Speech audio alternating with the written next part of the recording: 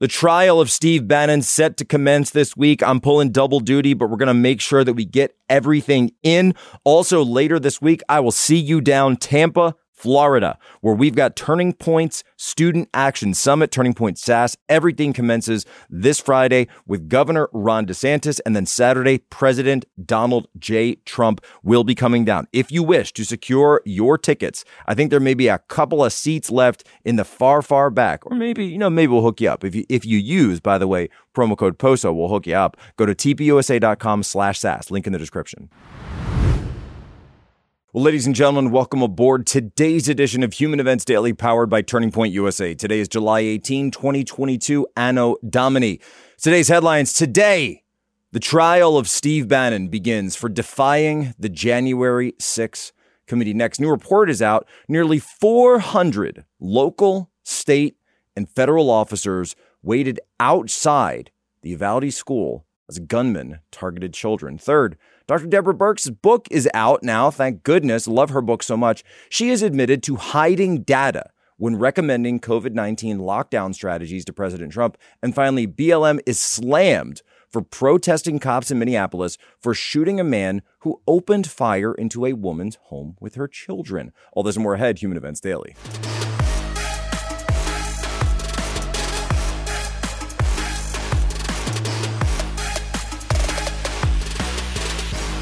We will govern for 100 years. His vision is almost messianic. Bannon sees himself as the narrator in a grand conspiracy of his own devising. In rare interviews, CNN investigates the man and his master plan. Looks like you have no proofs. We've looked at all the facts. What did Bannon bring to you? Bannon was calling the plays. He seems to have no limits. CNN Special Report, Steve Bannon, Divided We Fall, Sunday at 8. The trial of Steve Bannon. It begins today. Political show trials have arrived in the United States. We've seen many of them already. If you go back and look at Flynn, if you go back and look at what they did to Papadopoulos, we know that political show trials have already begun. And in many cases, right, the fact that we're seeing some of these nonviolent offenders from January 6th get sent to jail or be held in pretrial detention when their only offense was trespassing or parading. A 69-year-old woman from Idaho with cancer has just been sentenced to 2 months in a federal penitentiary for parading inside the Capitol. And so it's pretty simple to me, right? Understand what point in the movie you're in. We talk about this every day here. But the trial of Steve Bannon is something different, because this represents the highest level political official, and he was the chief strategist of the White House, the highest level of someone within the Trump administration who has now been prosecuted by not only the Department of Justice, but in this case, the Biden-controlled Department of Justice. And I think there isn't a single person out there, by the way, on either side, who doesn't think that this person, that this man, Steve Bannon, would not be there if his name were anything else, right? If his name wasn't Steve Bannon, he wouldn't be on trial today, right? They would have brought him back. They would be working this out. They'd be negotiating. But no, this is being done for political points. This is a show trial that they want the rest of the country to see. They are what the regime wants you to know. We will take your key players. We'll take your key strategists. We'll take your highest officials. We'll take your generals, and we'll put them on trial. Show me the man, show you the crime. That's what Beria said in the Soviet Union. Show me the man and show you the crime. They can always find something. And in this case, when Steve Bannon came up and said, look, you guys are giving me the subpoena. I know what the Jan 6 committee wants. You want my records of conversations with President Trump. But the problem is President Trump is the head of the executive branch. You're the legislative branch. So there's a constitutional issue there. It's called executive privilege. Now, the Supreme Court has never ruled before whether or not, because I actually went back and looked this up, and I did this crazy thing, and I know it's amazing to me, right? But it's called reading case law, reading the record, going back and looking at this. Executive privilege in the past has been ruled for current employees of the executive branch. However, executive privilege has never been ruled on or never decided on when it comes to outside advisors. And of course, Steve was not the advisor of the president working for him on January 6th or in the lead up to January 6th. So what does this mean? What does this mean for us?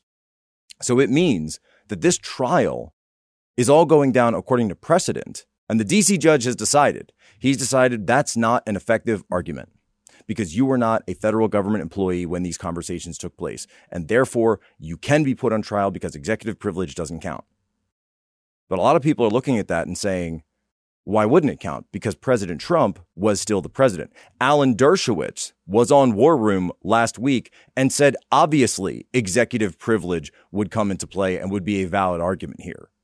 Right. And so I'll be pulling double duty today, possibly some other days this week while this trial goes on. I want to also let you know that over at Post Millennial, on the Post Millennial side, we are instituting a limited series, an exclusive series podcast, The Trial of Steve Bannon, daily recaps. So we're going to be doing our daily recaps here. That one, it's only going to be about the trial, right? Similar format to Human Events Daily. And we've got the great Viva Fry is going to be hosting it every single day. So look for that on the Post Millennial. Of course, right here, we're going to be covering everything Human Events Daily, but we've also got the other news analysis, everything else that's going on this week. And then myself pulling double duty, taping the show here, then running down to the townhouse and filling in on War Room. Not that anyone could fill those shoes, but we will see what we can do as the trial continues. The trial of Steve Bannon. A mass shooting in Indianapolis at a shopping mall was just stopped by a good guy with a gun. We don't know when these situations will arise, but that's the point of being a concealed carry holder of your firearm. And if you're going to be a concealed carry holder, you need to practice and you need to be proficient with your firearm. So how do you do that? How do you be prepared? You need to purchase and utilize iTarget Pro. iTarget Pro is a revolutionary system that allows you to dry fire practice with your actual firearm anytime in the safety and privacy of your own home. No more inconvenient trips to the range, and you will save a ton on ammo. Just download iTarget's proprietary app, load the laser bullet into your firearm, and start your training experience. Dry fire training will help you develop muscle memory, sharpen target reaction speed, sight alignment, trigger function, and more. iTarget Pro comes in all the major calibers, including .223, so you can stay sharp with almost any firearm. If you go right now to itargetpro.com, and I'm going to make sure that the producers go ahead and put the link in our description, you will save 10% plus free shipping with promo code POSO, P-O-S-O. This is the smartest way for you to practice, and it pays for itself in one day. I use it myself. My family uses it. We love this thing. I was just talking to some friends about it over the weekend. That's letter I, targetpro.com, itargetpro.com, promo code POSO. Link is in the description, guys, and make sure it's there. Thank you, Pete. I'm going to start with this. I'm going to ask my colleagues if they want to comment on it as well. Multiple systemic failures. Our report does not look at other comments that have been made to try to compare or contrast them whatsoever. We laid out the basic facts as we were charged with to do.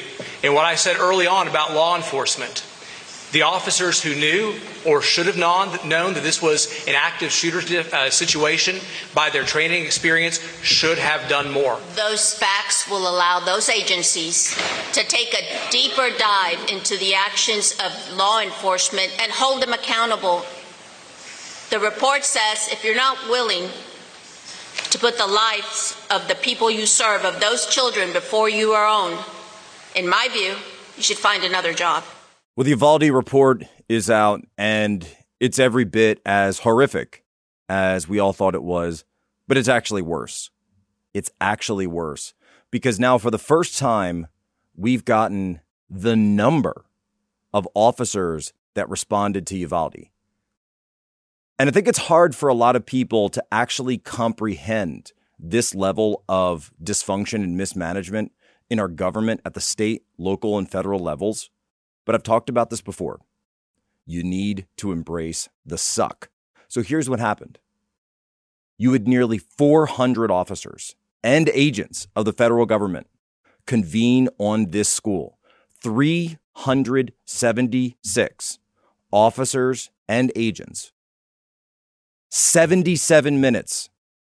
One 18-year-old kid, 18-year-old boy, who, by the way, the report also tells us, spent somewhere near $5,000 on equipment, just in terms of guns, the rifles, and ammunition for this shooting, right?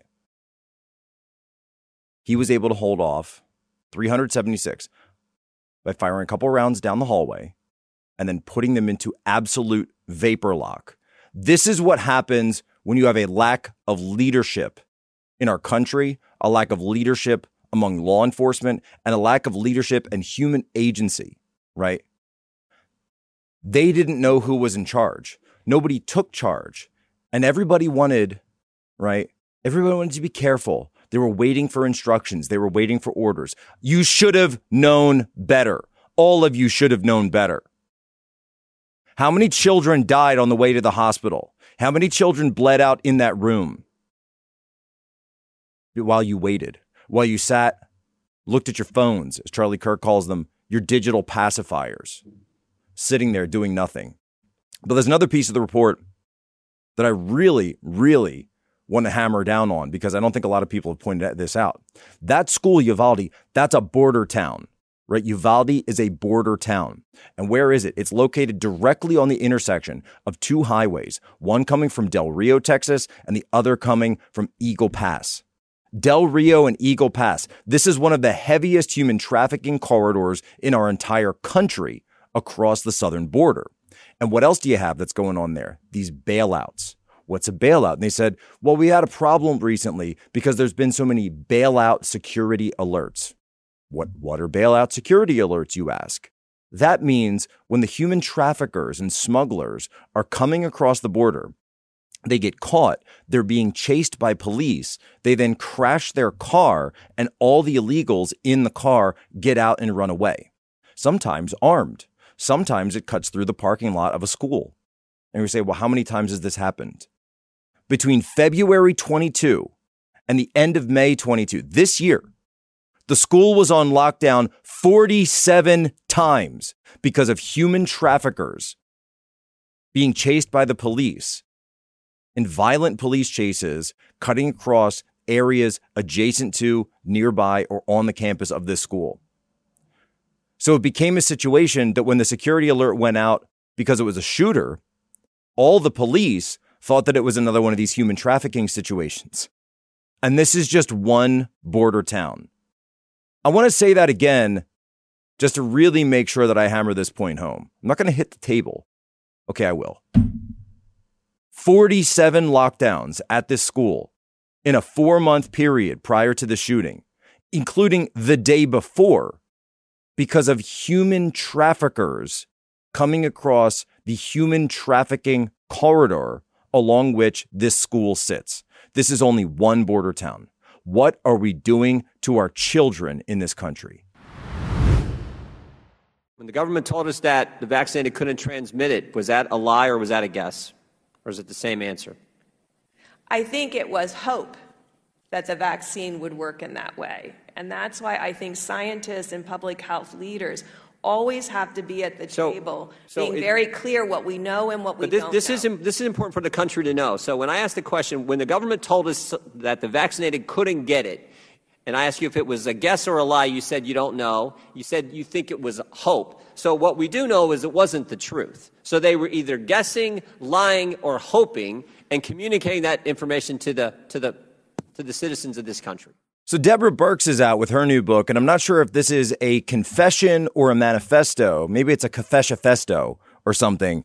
And we got the story up at postmillennial.com. The great Libby Evans wrote it. And you read some of these quotes. I couldn't do anything that would reveal my true intention, she writes, to use the travel ban as one brick in the construction of a larger wall of protective measures we needed to enact very soon. See, I called for a travel ban right away. You can go back and find my tweet, 15 January or 20 January there or so in 2020. I said, add China to the travel ban. Just go ahead and add China to the travel ban, right? Leave them there as far as I'm concerned. But then it goes on where she says, she admits, Dr. Deborah Birx said that she was hiding data, obfuscating data, and lying about data when presenting it to President Trump and other members of the team because she wanted the lockdown policies in place as soon as possible. She also writes that she knew that governors would take up her lead and go for the lockdowns if she framed it in the sense of guidance. And that's something that here in Human Events Daily, we've hammered this point home from day one. We know what you're saying when you call it the guidance.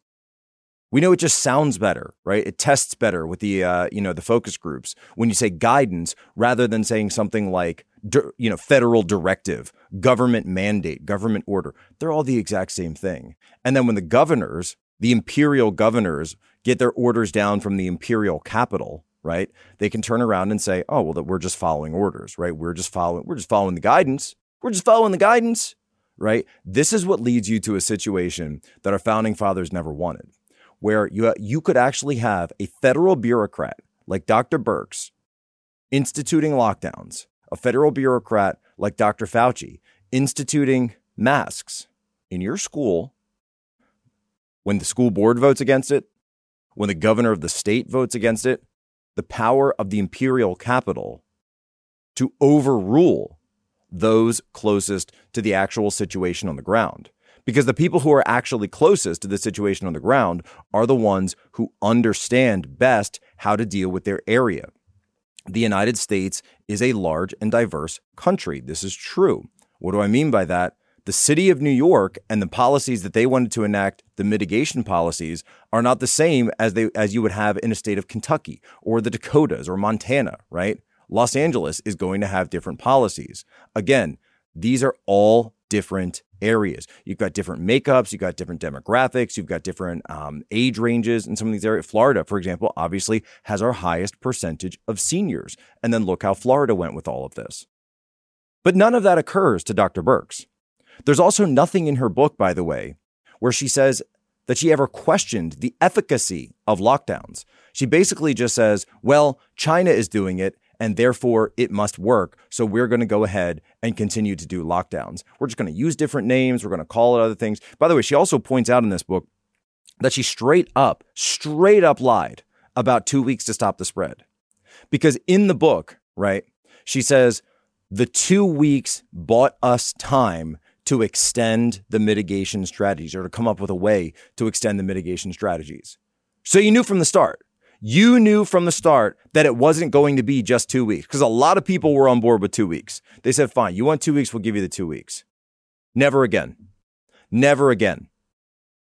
They took the 2 weeks and they stretched it into almost, we're going on 2 years now, over 2 years, vaccinating children. The only country in the world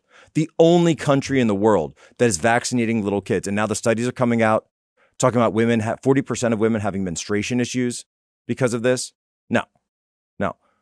We're the only country in the world that is pushing this stuff. We know that there's a financial incentive here for it. Why isn't the EU doing it? Asia is not even doing this. So Dr. Birx, I would say that your investigation should be the one that comes up right after Hunter Biden in the new Congress. It's not okay! You're alive! Shut up! You guys need to just let it go! Grief in silence! This is not okay! This is not a George Floyd situation. George Floyd was unarmed. My kid's in the car! My kid's in the car! My black kid is in the car! He tried to kill me in front of my kids! He tried to kill me in front of my kids! So what you've just heard is the mother of 2 young children, both under the age of 5. And there was an assailant who was inside their apartment complex in the city of Minneapolis who was firing his gun into her apartment where she lived with her 2 young children. That assailant was later taken out by Minneapolis police. Following all of this, local activists, BLM, and others came together and they've raised tens of thousands of dollars for this individual, Tekel Sundberg, because they feel that his death, right, at the hands of police was not justified. Yet all of a sudden, for one of the first times ever, a victim, an actual victim of one of these criminals comes forward and says, what are you doing? How do you justify your actions? This never happens, by the way, right? And these guys, and they're doing the whole 9 yards. They've got the same lawyer from Ferguson and Floyd and all that. It's always the same guy, this Ben Crump guy, right? This is a business model for him, right? It's a business model. You stir up unrest, then you get a settlement from the city. You might not even have to file a lawsuit, right? It's nice work if you can get it, right? But that's what Crump does. I feel like this guy's got a teleportation machine somewhere, right? Where he just hears one of these things happens and then he's just there. He's just suddenly there, right? His name's all over it, right? And he's just getting money from the city. That's more money, by the way, that the city can't put to city services, that the city can't put to their police force, keeping the city safe, and, any of that, normal basic stuff that people used to care about. No, that money is just there for settlements for Ben Crump, right? But in our society that we've decided to turn over to the criminals, in our society where the violence in cities is completely insane and it's getting worse, right? It's getting so much worse. Here we have a situation where one of the victims, because they lived in the same apartment complex, mind you. So she lives in the same place where this all went down, right? And they said the police were negotiating with him and that eventually snipers saw a reason that they needed to take the shot. They took the shot. Ended the threat. Protected this woman and her children, right? There was a Good Samaritan at a mall just outside Indianapolis yesterday where a mass shooting had started. Good Samaritan, 22-year-old kid, was armed, concealed carry, ended the threat. And I saw some people writing, they said, how can you support something like this? Aren't you supposed to read the Bible and be pro-life? They said, doesn't the Bible say you're supposed to be pro-life? How can you support the killing of somebody, right? And I said, it's simple. Stopping a mass shooter is aggressively pro-life. Protecting the lives of others, this is aggressively pro-life. Taking proactive action, or in this case, actually reactive action, right? These types of actions are absolutely pro-life. This is why we wear seatbelts. This is why we protect people. This is why we look both ways while crossing the street. And at the same time, if you're in a state that's following federal guidelines under the Supreme Court that allows concealed carry, you're carrying because you want to protect yourself, you want to protect your family, and potentially, if you're in that situation, protect the lives of others.